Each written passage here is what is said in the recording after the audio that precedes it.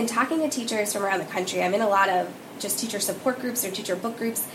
We do have a lot of freedom to try things. Sometimes it's a swing and a miss. Sometimes I think I've created the greatest lesson, and yeah, it's not fantastic. But there's nobody here yelling at me because I didn't do it right.